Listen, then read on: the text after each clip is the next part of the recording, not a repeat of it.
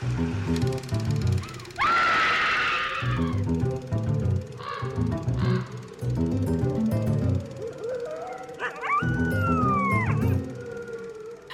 and welcome to Scream Scene, the horror movie podcast where we watch every horror movie ever made in chronological order and then we rank them from best to worst. My name's Sarah. And I'm Ben. Thank you so much for listening to us today. How are you doing, Ben? I'm okay. A little tired today. Just been moving a little slowly. We had dinner with my parents. That was really nice. Yeah, how are you? Doing good.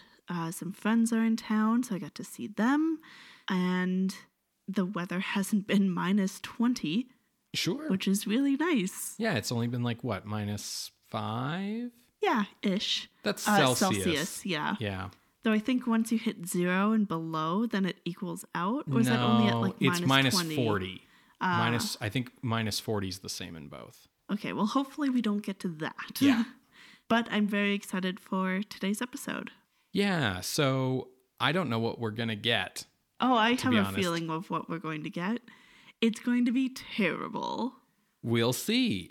This week's episode is The Monster of Piedras Blancas from 1959, a movie that we kind of missed and we're cycling back to. Not like really, it's still, 1959, but I just had not ever heard of it. So we had to cycle back to it. But this movie is basically the product of two disgruntled Universal International employees, Jack Keevan and Ivan Berwick. Okay.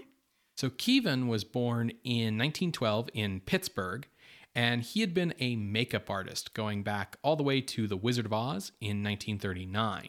He'd worked for Universal International all throughout the 1950s on projects like Abbott and Costello Meet Frankenstein, It Came from Outer Space, Abbott and Costello Meet Dr. Jekyll and Mr. Hyde, The Creature from the Black Lagoon, and Monster on the Campus.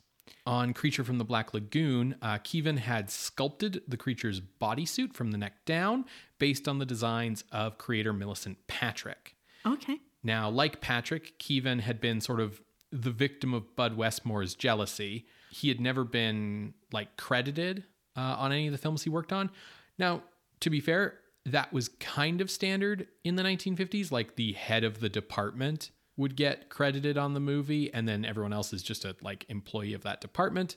However, if there was special makeup involved or kind of special effects or things like that, typically then someone would get a special credit. Would a bodysuit count as that? I think what was the issue more for Keevan was that in, press for these movies, in kind of communications about these movies internally or externally, industry magazines, whatever, Westmore tended to pretend that there was no makeup department, that he was like Jack Pierce and just kind of did it all himself. And Keevan basically decided he'd had enough and quit. Irvin Berwick, meanwhile, was born in 1914 in New York and had been a child prodigy concert pianist. Wild. But ultimately, he found work as a dialogue coach, first at Columbia and then at Universal. In 1958, Universal International was going through a period of financial difficulties. In order to drum up cash, for instance, the studio sold its lot to the talent agency MCA that year, so that MCA could use it for its television production subsidiary and basically also rent it back to Universal. And as well, Universal International laid off a significant number of contract staff, including Berwick. So Berwick and Keevan got together to form Van Wyck Productions. Sure. To make their own independent movies. Their first production would be a takeoff on Creature from the Black Lagoon, The Monster of Piedras Blancas. So Keevan made the monster suit himself for this, inspired by the Gill Man and also by the discovery of Diplovertebron fossils that year. Diplovertebrons are like a kind of 1.5 foot long amphibious crocodile from 310 million years ago. So it's exactly Creature from the Black Lagoon. Yeah. It's just he doesn't have Millicent Patrick, and he doesn't have the guy who sculpted the headpiece, whose name I am blanking on right now. And he doesn't have, I guess, Bud Westmore to yell at him. So it's just him making the monster suit. Okay, so we're in 1959. Yeah. What year was Creature? 54. 5 years. Yeah, they're pushing it. Well, especially because Universal's already done 2 sequels to Creature, right? Yeah. So to save time and money, Keevan reused the feet from the Metaluna mutant from This Island Earth and the hands of the mole people. Oh, no. That fantastic Universal movie that we have watched and discovered it was not horror. The suit, the monster suit for this movie, would actually later be reused in Flipper's Monster, an episode of the 1960s Flipper TV show. I was just about to ask. Which was directed by Rico Browning, the underwater performer of The Gill Man. Do you think that's why they chose this suit? I don't particularly know. I just think it's a fun little full circle kind of detail. That's amazing. Good job for Rico getting into directing. Oh, yeah. He's like one of the co-creators of Flipper or something like that. I think I remember that now. Yeah. With all the financial problems that Universal was going through at this time, they ended up giving Van Wyck Productions sweetheart deals to rent vehicles and equipment in order to sort of aid the production and make it easier for the film, because this movie ended up hiring a lot of the recently laid off Universal staff. So what's a sweetheart deal? That's where you basically give someone a big discount because you like them. Right? Like where it's just I'm going to be nice to friends you. And family. Yeah, exactly. So something where they were getting way below industry rates on these so that the movie could get made and these people who'd been laid off by the studio could get some work. That helped keep the budget down to $29,000. Oh my God. The film's cast was the usual low-budget mix of old-timers and newcomers. Actors like Les Tremayne, Forrest Lewis, and John Harmon had all been acting since the 1930s, while the 30-year-old actor Don Sullivan would also appear in The Giant Gila Monster in 1959. Will we be watching that? No, it's a giant monster movie, so it's been disqualified. That branch of the tree has been pruned. Yeah. Yeah. In fact, 29-year-old Jean Carmen might have been the best known name in the cast to audiences. And even then, she wasn't much of an actress. How was she known? So she was originally from Arkansas. She ran away from home at age 13 to go to New York and become a star. And once she arrived in New York, she became a burlesque dancer and then a model and then a successful pinup girl. Okay. From there, she found her biggest success as a trick shot golfer, touring country clubs and county fairs and things with her manager and her husband. 2 separate people or same person? That's 2 separate people. Okay. That's also very interesting because I believe this is still in the era of women not being allowed into country clubs. Yes. Most country clubs anyway. There would be maybe in the 1950s women's clubs specifically, but yeah. Now, in the early 1950s, she met a member of the Chicago Mafia named Johnny Rosselli, and she dropped her husband to get with him, and then they traveled to Las Vegas, where they ran a scam at the Desert Inn Casino and Hotel, where they would hustle rich folk into betting against her winning games at the casino golf course, because it was hey, she's a dumb, hot pinup girl bimbo. There's no way that she's going to beat you at golf. And then she would. Yeah. Yeah. It'd be one of those Yeah, you're thinking of hustling at pool. Yeah. Yeah, it's that, but on the hustling. golf course, Yeah. yes. Rosselli also introduced Carmen to Frank Sinatra, who took her away from Las Vegas and over to Hollywood. Once in Hollywood, she started appearing in sort of ethnic, exotic beauty roles in B-movies, at least until she dyed her dark hair platinum blonde, and then she started getting, bombshell roles, also in B-movies. Yeah. Yeah. This is one of her few, lead parts in this indie horror B-movie. Now, this is where things get a little odd. After the death of Marilyn Monroe in 1962, Carmen was contacted once more by Rosselli, and he told her to get out of town. She felt her life was in danger, so she fled to Arizona, changed her name, ditched the blonde look, married, had 3 kids, and never talked about her former life with anyone until a magazine interview in 2007, a couple months before she died. The role of the monster was played by stuntman Pete Dunne, who had played a mutant in Invaders from Mars, and also appears in this movie as the bartender, Eddie, which I always like that. I always like it when the suit actor gets to be out of the suit? Yeah, appear in a different role where you see his face. There's a kid in this movie, Little Jimmy, and Little Jimmy is played by the director's son, Wayne Berwick. So The Monster of Piedras Blancas was released on April 11th, 1959, on a double feature with a bizarre movie about criminal smugglers in the Florida Everglades who work with the native Seminole population there. The movie's called Okefenokee, which I think is a place name in Florida somewhere. Anyways, super weird movie. The Monster of Piedras Blancas received mainly negative reviews from critics, with the consensus being that it looked amateurish. That word amateurish came up a lot in the different reviews. I'm shocked and amazed that amateurish would be used for an indie film. But it did make enough money that Van Wyck Productions was able to make 3 more movies before their partnership was dissolved in 1967. So over the next 6 years, they make 3 more movies. Yeah, but this movie cost $5, so of course they made money. Yeah. As you might imagine, no one owns the copyright on this movie anymore. So it will be available for folks to watch on our YouTube playlist. Okay. Folks can find that YouTube playlist on our website, screamscenepodcast.com. You're going to hear a brief musical interlude, and when we come back, we will discuss The Monster of Piedras Blancas from 1959, directed by Irvin Berwick. See you on the other side, everybody.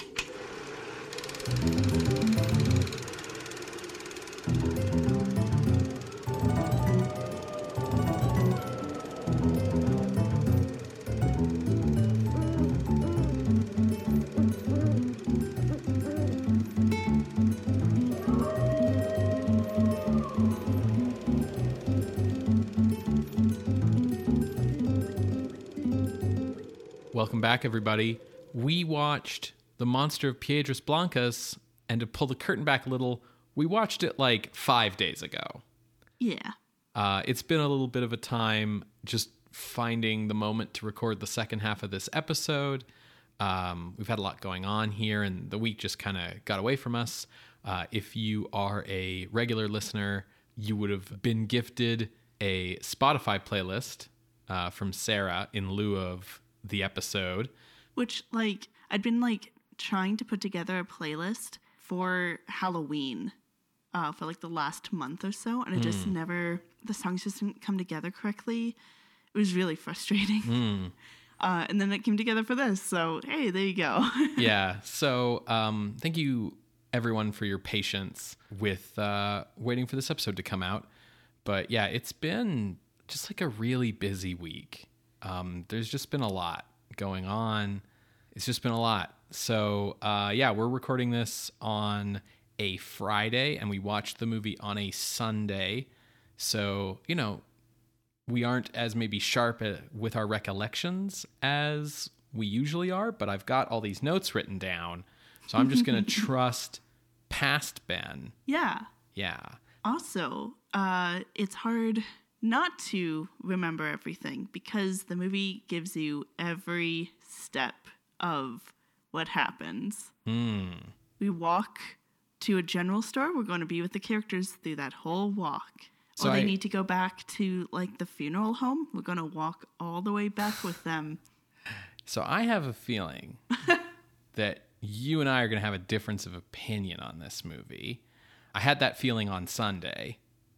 And I was curious what a week might do, because sometimes you'll just decide you're against a movie if you're tired enough.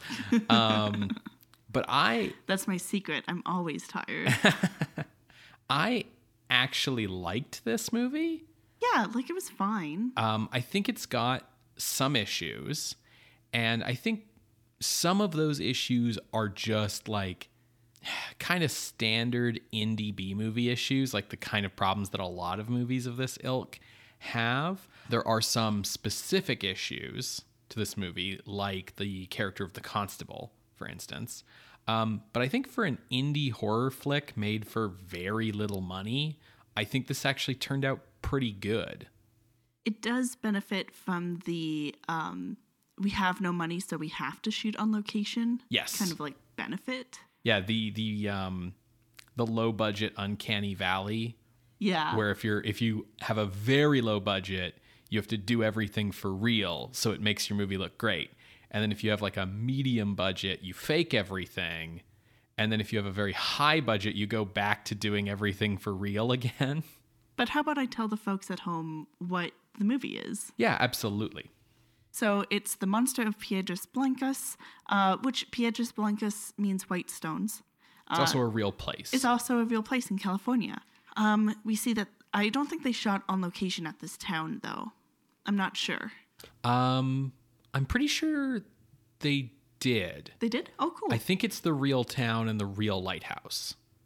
The lighthouse photos they have on their website don't match the lighthouse that we see, so I wasn't sure. It's been 70 years. That is so very fair. But on the other hand, I will say that if it's not the town and the lighthouse that they're shooting at, it is at least a town and a lighthouse. Like, we are definitely on location for this whole movie in real places.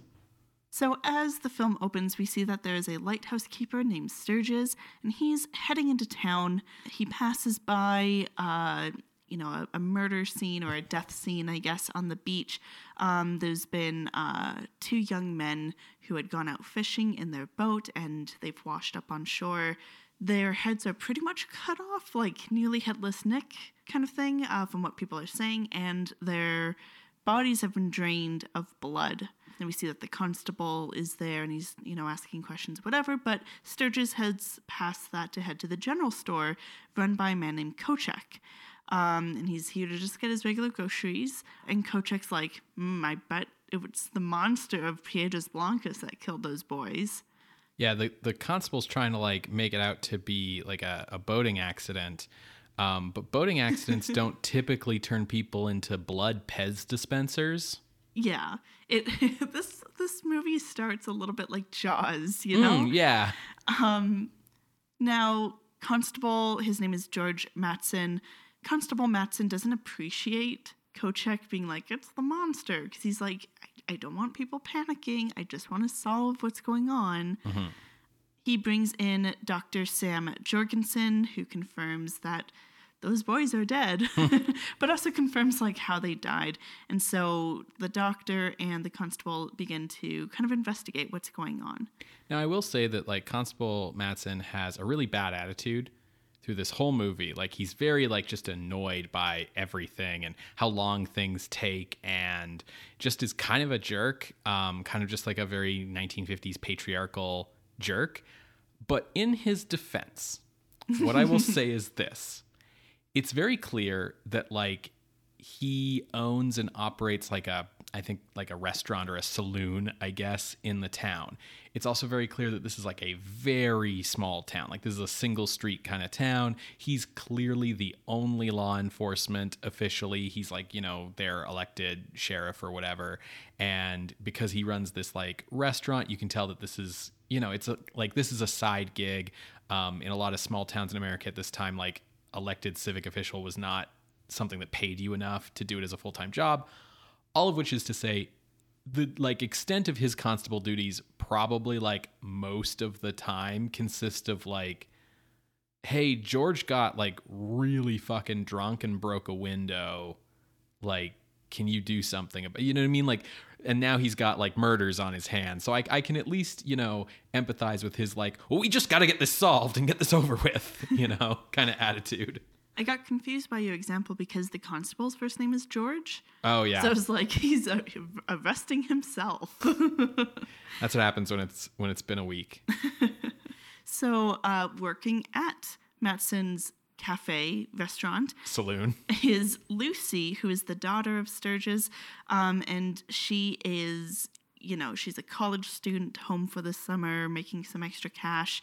And she has a lover, a boyfriend named Fred, who's like an unspecified scientist, but probably marine biologist. Yeah, they never really explain what Fred's deal is. I read like a thing online that called him like a grad student doing research, but the movie definitely doesn't like say that at any point. He just talks about like needing to go to the beach for some specimens, and then later he looks at things in a microscope, and that's about it.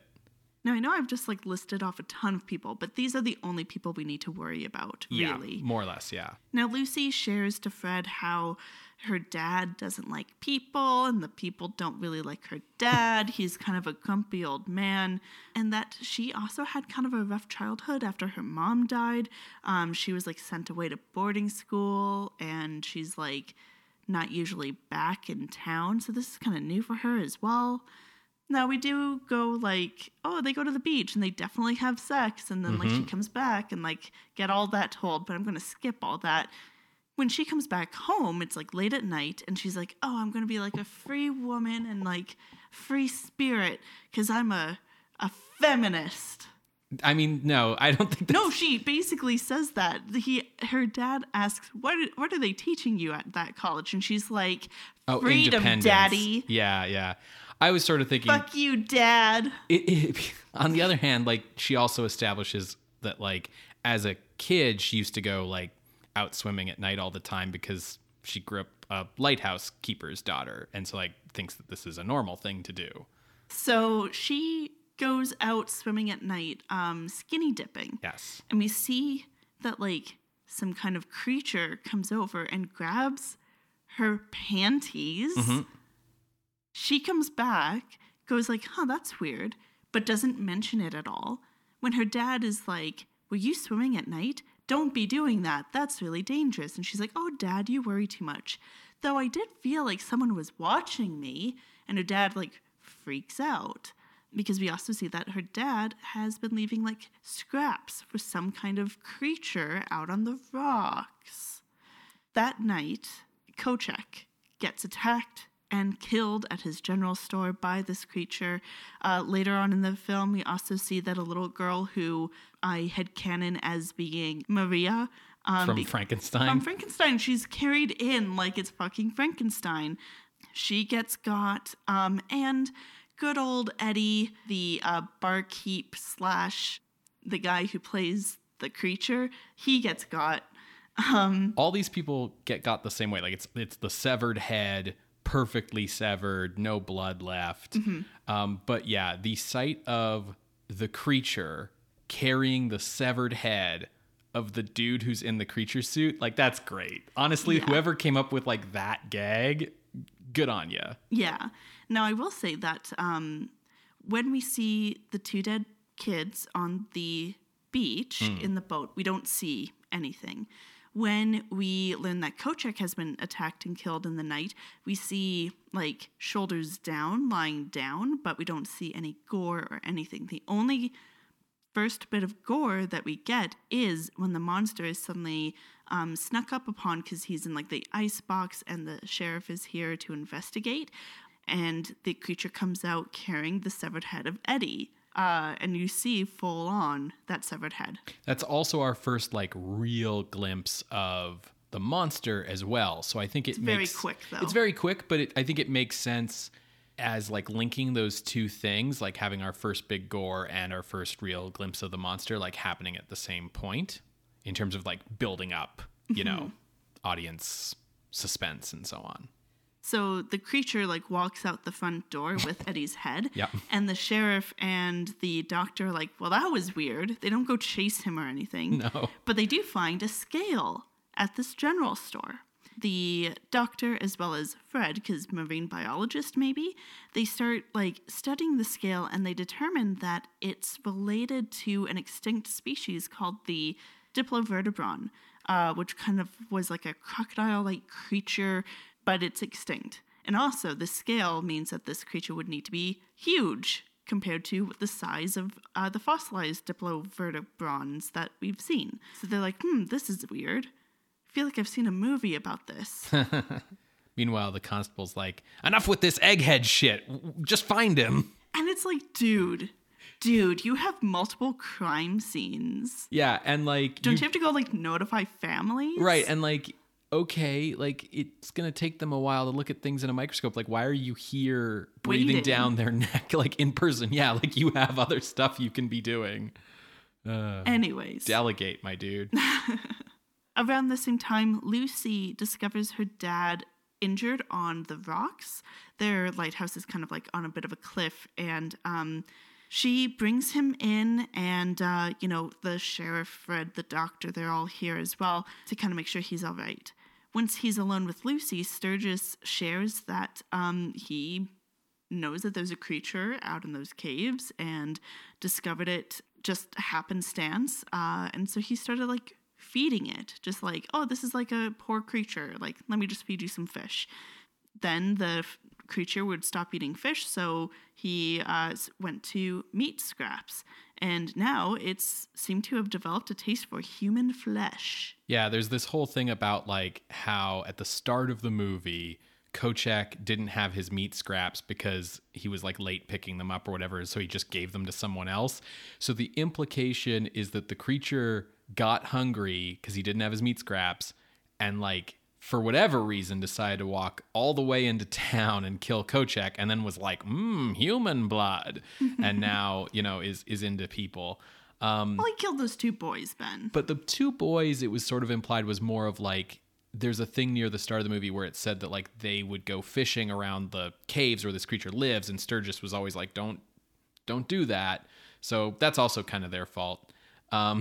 Victim blaming, I see. I do really like the speech that Sturgis gets when he explains why he like adopted the creature as a pet, where they work it into this idea of like, his wife died and then he sent Lucy away to boarding school, and he's just been like so lonely. And so like the creature has been his like friend and companion. Except the reason he sent Lucy to boarding school is because there was a fucking creature. Yes. Yeah, I mean, he knows that it's dangerous for sure. This is why he's been like, don't go down there and everything. Yeah. It should have just come clean the whole time, Sturgis, but I still think it's a good speech. So fast forward, blah, blah, blah. Lucy gets attacked, and she's being taken to the sea. Her dad, who is like still injured, tries to draw the creature up the lighthouse to kind of rescue Lucy. This is while Fred, the doctor, and the sheriff, and a whole bunch of other people show up because they're like going to trap it or some shit. And they see the creature attacking Sturgis up on the lighthouse, and Sturgis falls. He gets thrown off, actually. So Fred does try to trap the creature in like this rope. It doesn't work, but eventually the creature falls off the lighthouse and into the sea. And that's the end. I mean, you are skipping over one thing, which is that the way they're able to get the creature to fall off the lighthouse and into the sea is because they discover it can't stand light. And I feel like I feel like I should mention that, if only because it means that like the way they solve the problem at the end is using the lighthouse light to drive it off. So I feel, like it's Chekhov's lighthouse, right? Like the lighthouse thing becomes relevant, right? So I feel like that's worth saying. That's fair. Also, I do have a question for you. Yeah. Because Fred's trap like doesn't work, and then he realizes that light is the thing when like one of the townsfolk like points a flashlight at him or whatever, and he has to run up the lighthouse and light the lamp and so on. So you're a big Scooby-Doo fan. Yeah, I love that Fred's plan fails. Do Fred's traps ever work? Usually not in the way they are intended. Got it. Right? Because he'll do them and they fail. And then there might be a case where like because Scooby and Shaggy are running around, like they like re-trip up the Right. monster. So Yeah, it's yeah. still like they technically work. Right. But yeah, definitely Scooby-Doo vibes with that. Yeah. But anyway, so that's the end. So I could tell that this was one of those like trying your patience movies for you, like where you were just like, ugh, get it over with. Well, it was just when you show me every single step, it gets very tedious, right? I don't think you can fault me for that. Yeah, this has got the standard B movie pacing issue of like dragging out the running time by driving back and forth between like the same 2 or 3 locations in the story. And, you know, it's also got sort of the low budget pacing issue of like having your characters not catch the monster when it's clear that they could at that time because you're too early in the running time. And we've seen those things before. Like we've seen the driving back and forth thing many, many times. In terms of the like there's a part where the constable's got a posse and they're all after the creature down at the coves. And the creature kind of like surprises one of them and like kills one guy or at least maims him or something. And rather than go after the creature, which is just sort of, you know, like over there. Right.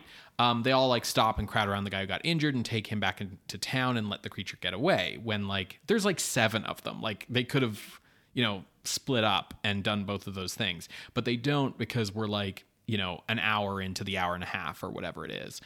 I remember that being something that happened with like the werewolf, where there was like multiple hunting party scenes where we just kept going and repeating this like hunting party idea.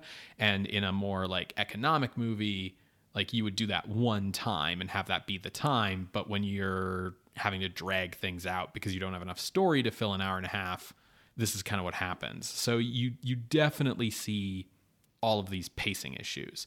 It is also like absolutely a Creature from the Black Lagoon ripoff. Yeah, that's the other thing that like even when they were doing their own thing, it was still all just ripping off from Creature from the Black Lagoon in terms of the creature origin, the way that the posse goes after the creature of like, don't go after him alone, like shoot and we'll come to you. They did that in the Revenge of the Creature. I don't want to say that there's no original thought or creativity here because I think they're just like heavily relying on these other things. They have like interesting like ways of connecting the dots, but these are all dots we've seen before. I do think you have to keep in mind that like this movie is essentially the product of a suit maker, a dialogue coach, and a bunch of laid off crewmen coming together to kind of make their own movie. And so I think the fact that they're like using as a template stuff from the movies they've worked on makes sense. And the fact that there's not a lot of like originality here, I don't fault them a lot for that. I think that while this is definitely a ripoff, all things considered, I don't think it's a bad one. Yeah, there was one review that you mentioned in the context setting of describing this film as amateurish. And yes-ish, but it's definitely not the worst we've seen. Yeah, I actually think that, you know, I wasn't surprised when I read that review. I was like, oh yeah, that tracks. But I actually think like this isn't amateurish. It's got a lot of the same problems that other B movies have. But like, again, I think the reason I keep bringing up that those pacing problems are things we've seen in other B movies is to emphasize that like this movie isn't especially bad. Yeah. Right? It's like, yeah, normal ass fucking B movies do that. Like, I think that this is way less amateurish than like the earliest Roger Corman stuff. Absolutely. I would agree. And I think even like the monster design is comparable to Roger Corman, but better executed in the film. Well, it's for like those early Roger Corman movies. Yeah. Like that's the thing. I think this movie's secret weapon is the fact that it was made by laid off people from Universal, right? Like the movie might be bad, but it ends up being way better than a lot of other people's first movies because all the people working on it are professionals who have been on a movie set. First movie. Exactly. And with like the monster, so I think the monster itself is kind of a mixed bag. From the neck down, I think it looks pretty great, which isn't surprising because that was the part of Gilman that Keevan made. He's basically, the appearance from the neck down is just exactly the Gilman, but with the Metaluna mutant's feet and the hands of a mole person painted green. But well, I don't know if they were painted green. It's black and white, Ben. but the face is a little problematic. Not in like a Tumblr sense. I wouldn't call it problematic. I would say it's confused. Yeah. Because it's like a hog face, like a warthog. And then also the sound effects they use are like that as well, which is very confusing because we explicitly describe this as a crocodile-like creature. Yeah, and I think that shows that Keevan, like, wasn't the designer of Gilman, and he also wasn't the sculptor of the head. That was Chris Mueller Jr. So he's kind of making the head all on its own.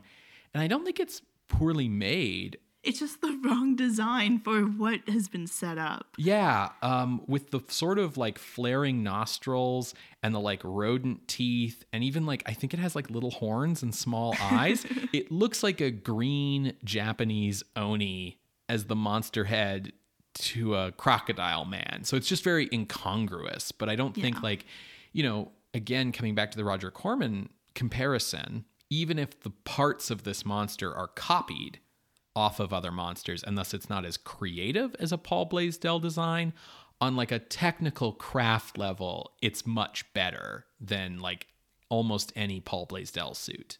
I will say that the guy who plays the creature does all right, but it feels a little too ape.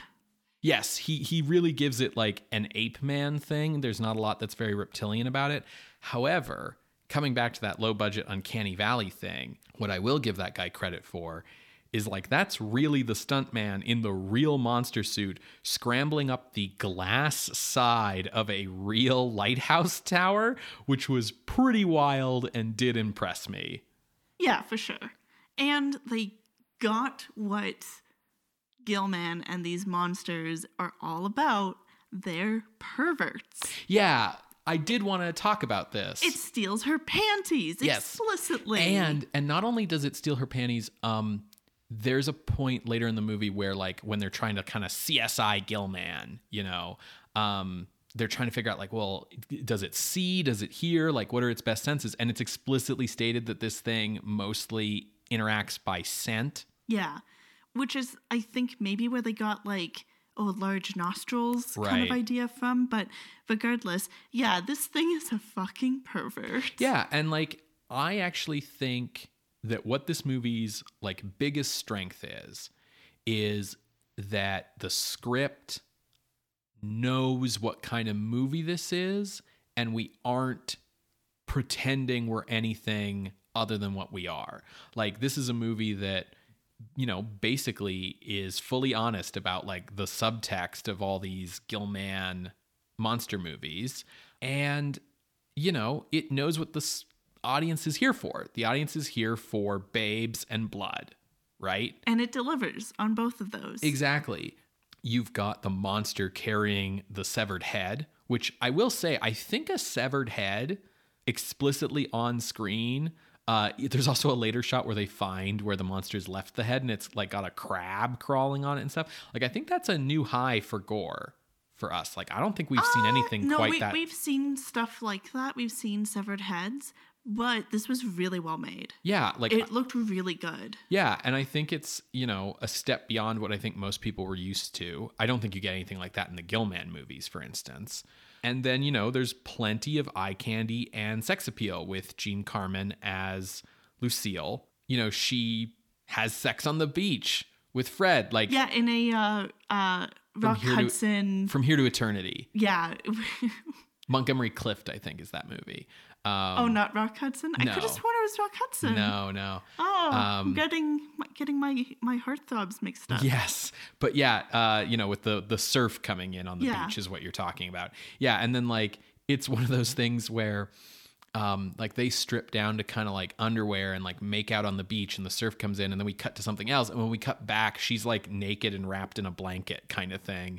She goes skinny dipping. Like, we don't, see anything, but we're seeing like way more than most movies up to this point, I feel like. Yeah. Like, this feels like it's not code approved. The movie is pushing boundaries, for sure. Yeah. And I also think that the script is, even with all the pacing issues we've identified, I think the script is surprisingly smart in the way that it is unambitious and it is making excellent use of like what resources and skills the filmmakers had. It's like, okay, I'm good at making monster suits, and like we have, this small town that's available to us, and we've got like a lighthouse we can use and a beach, and like, what do we do with this? What kind of actors do we have available to us, etc. And let's not like push too far. Let's do what we can the best way we can. I think in terms of the cast, a few line readings could have maybe benefited from a second take. But in general, I think the more experienced actors in the cast really seem to be trying rather than phoning it in. And I think that's really helping sort of carry the movie as the younger actors are struggling a little bit more. But I do think the two younger actors are likable enough, like have enough screen presence that they can carry their scenes even if they're a little wooden in their line readings. Now, do you think that the older actors going for it and like not just phoning it in is because they're professionals, or because they've seen that these like B movies can make $1 billion on a $10 budget? I don't know. Honestly, I feel like that $10 million, I feel like that number keeps going higher every time I say it, but like the major money on a very slim budget. Yes. Do you think that's like legitimized horror at all in terms of the profession? I don't think so. I think what we're seeing here in terms of the enthusiasm from the actors might just be the kind of enthusiasm you get from people doing kind of a like, let's get together with our friends and like get the band back together one last time. And like, these people we know and have worked with many times have all been laid off, and like they're making this indie movie together. And if it can be a hit, like maybe that'll save their careers. And you know what I mean? Like that kind of enthusiasm. Okay.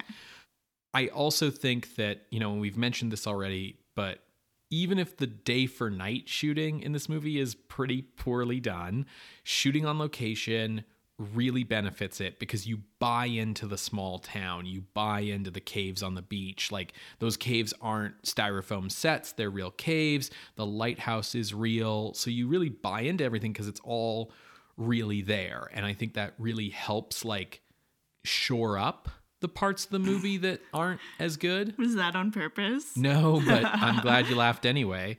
The script does have some holes in it, like why the creature drains blood and how it's making those perfectly clean decapitations when we actually see it, it's just, it's got claw fingers with like webbed hands, right? So like what is it doing and why and how? And also the thing we mentioned about like what the heck Fred's deal is. But I did think that it was well written in the sense that it never had the characters say dialogue that sounded outright stupid. Yes, and we don't get like exposition retold and retold and retold. Yeah. It's more just like, and now we go here, and then, and then, and then. Yes, but I think that like the fact that the movie tries to have this like emotional core with like Sturgis and his relationship with his daughter, and they have this like backstory about the mom and about loneliness and all this kind of stuff, like shows that, they were like trying something, they were trying to like have a movie with character in it rather than just sort of going through the motions. Well, let's look at ranking. So just for context, because that's what we do, Creature from the Black Lagoon was episode 168. It's currently ranked at number 41. Revenge of the Creature was episode 177. It is ranked at number 103. And then The Creature Walks Among Us is episode 188 and ranks at number 81. Mm-hmm. So Revenge is at the bottom of where the Creature from the Black Lagoon movies rank. But I think that's just kind of a good way to have a waypoint. So as a brief reminder of kind of the arc of those Creature movies, the first Creature movie is basically the first half of King Kong, where they're on the Skull Island. The second Creature movie, Revenge of the Creature, is basically the second half of King Kong, where they bring him back to civilization and he gets loose. And then Creature Walks Among Us is a story about how they try to make the creature more human, and that makes the creature very sad, and he kills himself. So I think that's part of why Creature Walks Among Us ended up ranking kind of in the middle there, because it's got a little bit more going on. I definitely used the Creature movies as my starting point to look at ranking, so I appreciate you giving that context. I felt that with, the gore, the sex appeal, the honesty about what the monster wants from Lucille, but more importantly, like a better climax than any of the Creature Gilman movies really ever managed, I was looking above Revenge of the Creature for this. Because the Gilman movies, the first one ends with they shoot the Gilman in the back and he sinks into the swamp. And the second one ends with they shoot the Gilman in the back and he sinks into the swamp with the exact same footage from the first movie.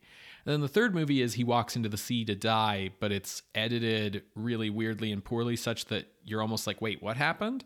Whereas this movie, he climbs a lighthouse and then like tosses a dude off the lighthouse, and then he like falls off when they shine a light on him, and we see like, they clearly like tossed the suit off the side and into the water. Like it's much more action packed, I think. So I liked this better than Revenge of the Creature, but above Revenge of the Creature is It Came from Outer Space, which is I always think of it as the Beholder movie, but it's the one where they're in the small town and the alien is taking people over and it's a big eye monster in a cave. And I think that I liked that better. Mm-hmm. What do you think? So I used the Creature movies, and I determined that I did not like The Monster of Piedras Blancas better than the Revenge of the Creature, because Monster of Piedras Blancas rips off the creature. Yeah. Right? I feel like there is an element of like giving credit where credit is due. We get to see Millicent Patrick. Well, yes, but we also get to see the creature from the Black Lagoon in these underwater shots in the zoo, breaking out, pushing over cars. Like it does rehash stuff from the first film, but like I think credit where credit's due. So I was looking below 103, and I settled in a short range with La Bruja as my ceiling, which is at 115. And that's because that movie is Night Court. It has a lot more money behind it, a lot more people involved. The makeup job for the witch is, how do I say this without sounding weird? Like I was going to say comparable in terms of skill level, right? Like they are not doing anything new with like showing her as like ugly and like Quasimodo kind of design. But they're pulling it off well. And so that skill level feels comparable to the creation of the monster in Piedras Blancas. So I made that my ceiling, and then my floor was Dr. Renault's Secret, because one thing that kind of really got me about Dr. Renault's Secret at number 120 is, they show a dog strung up, but in this movie we get a full decapitated head. Yeah, so for sure. That's my range. So I'm looking at the area around your range, and I'm kind of wondering if maybe I can pull you up just a little bit. I'm willing to like go with you on ranking below Revenge of the Creature, because yes, while I still think Piedras Blancas has a better climax, it was good of you to remind me of things like the creature like throwing cars around and stuff. And of course, the highlight of the Creature movies is always the underwater photography, which there is none of in this film. However, the thing about La Bruja, the witch, is that the story doesn't make any goddamn sense. That movie has a nonsense story. Above La Bruja is Ladrón de Cadáveres, which is the first Mexican film to mix gothic horror and lucha libre, which makes it historically significant, not necessarily good. Above that is Onakuketsuki, Lady Vampire, which was a pretty dope movie, as I recall. So I'm thinking, what if we put this below Lady Vampire and above The Body Snatchers at the new number 113, which is sort of 10 spots below what I was looking at? Yeah, no, I think that's a really good compromise. Right there at 112 is The Undead from Roger Corman. We were making a lot of Roger Corman comparisons in this movie. How do you feel about that? So the Undead is much better than this because it's sort of a few years in. Like, I think if you're comparing this to Corman, you have to be comparing it to like Monster from the Ocean Floor or Beast with a Million Eyes or like It Conquered the World, like those movies. Yeah. And I think this is better than those. But I think by the time he's getting to The Undead, I think Corman's gotten, better at making real movies. Cool. I just wanted to, give space, as I keep saying, give credit where credit is due. Cool. I'm happy with this spot. Okay, so entering the list at the new number 113, it's The Monster of Piedras Blancas from 1959, directed by Irvin Berwick, who I didn't say this when we were talking about the movie, but I just want to say that dude can't direct a picture to save his life. He is absolutely the weakest link in the crew here. Sorry, Irvin. If you would like to see this list, you can go to our website, screamscenepodcast.com. There you can find links to the many episodes that we have mentioned today, as well as our appeals box. If you would like to contest this or any other ranking, you can drop us a line through our Ask Box on Tumblr. You can reach out over email at screamscenepodcast@gmail.com or over Twitter, because we're still there, @_screamscene. Scream Scene updates every Wednesday on Apple Podcasts, Google Podcasts, SoundCloud, and Spotify. You can subscribe to the show using our RSS feed, and you can help the show out by leaving us a rating or a review on the podcasting app that you use, or just by telling a friend about the show. We love seeing it when you guys recommend us on social media. Tell your friends about the show at the water cooler at work, if those still exist. Just word of mouth is the best way for our audience to grow. If you'd like to help support us financially, you can do that as well. If you'd like to show your support, you can head on over to patreon.com/screamscenepodcast, where you can become a patron of the night for as little as $1 a month.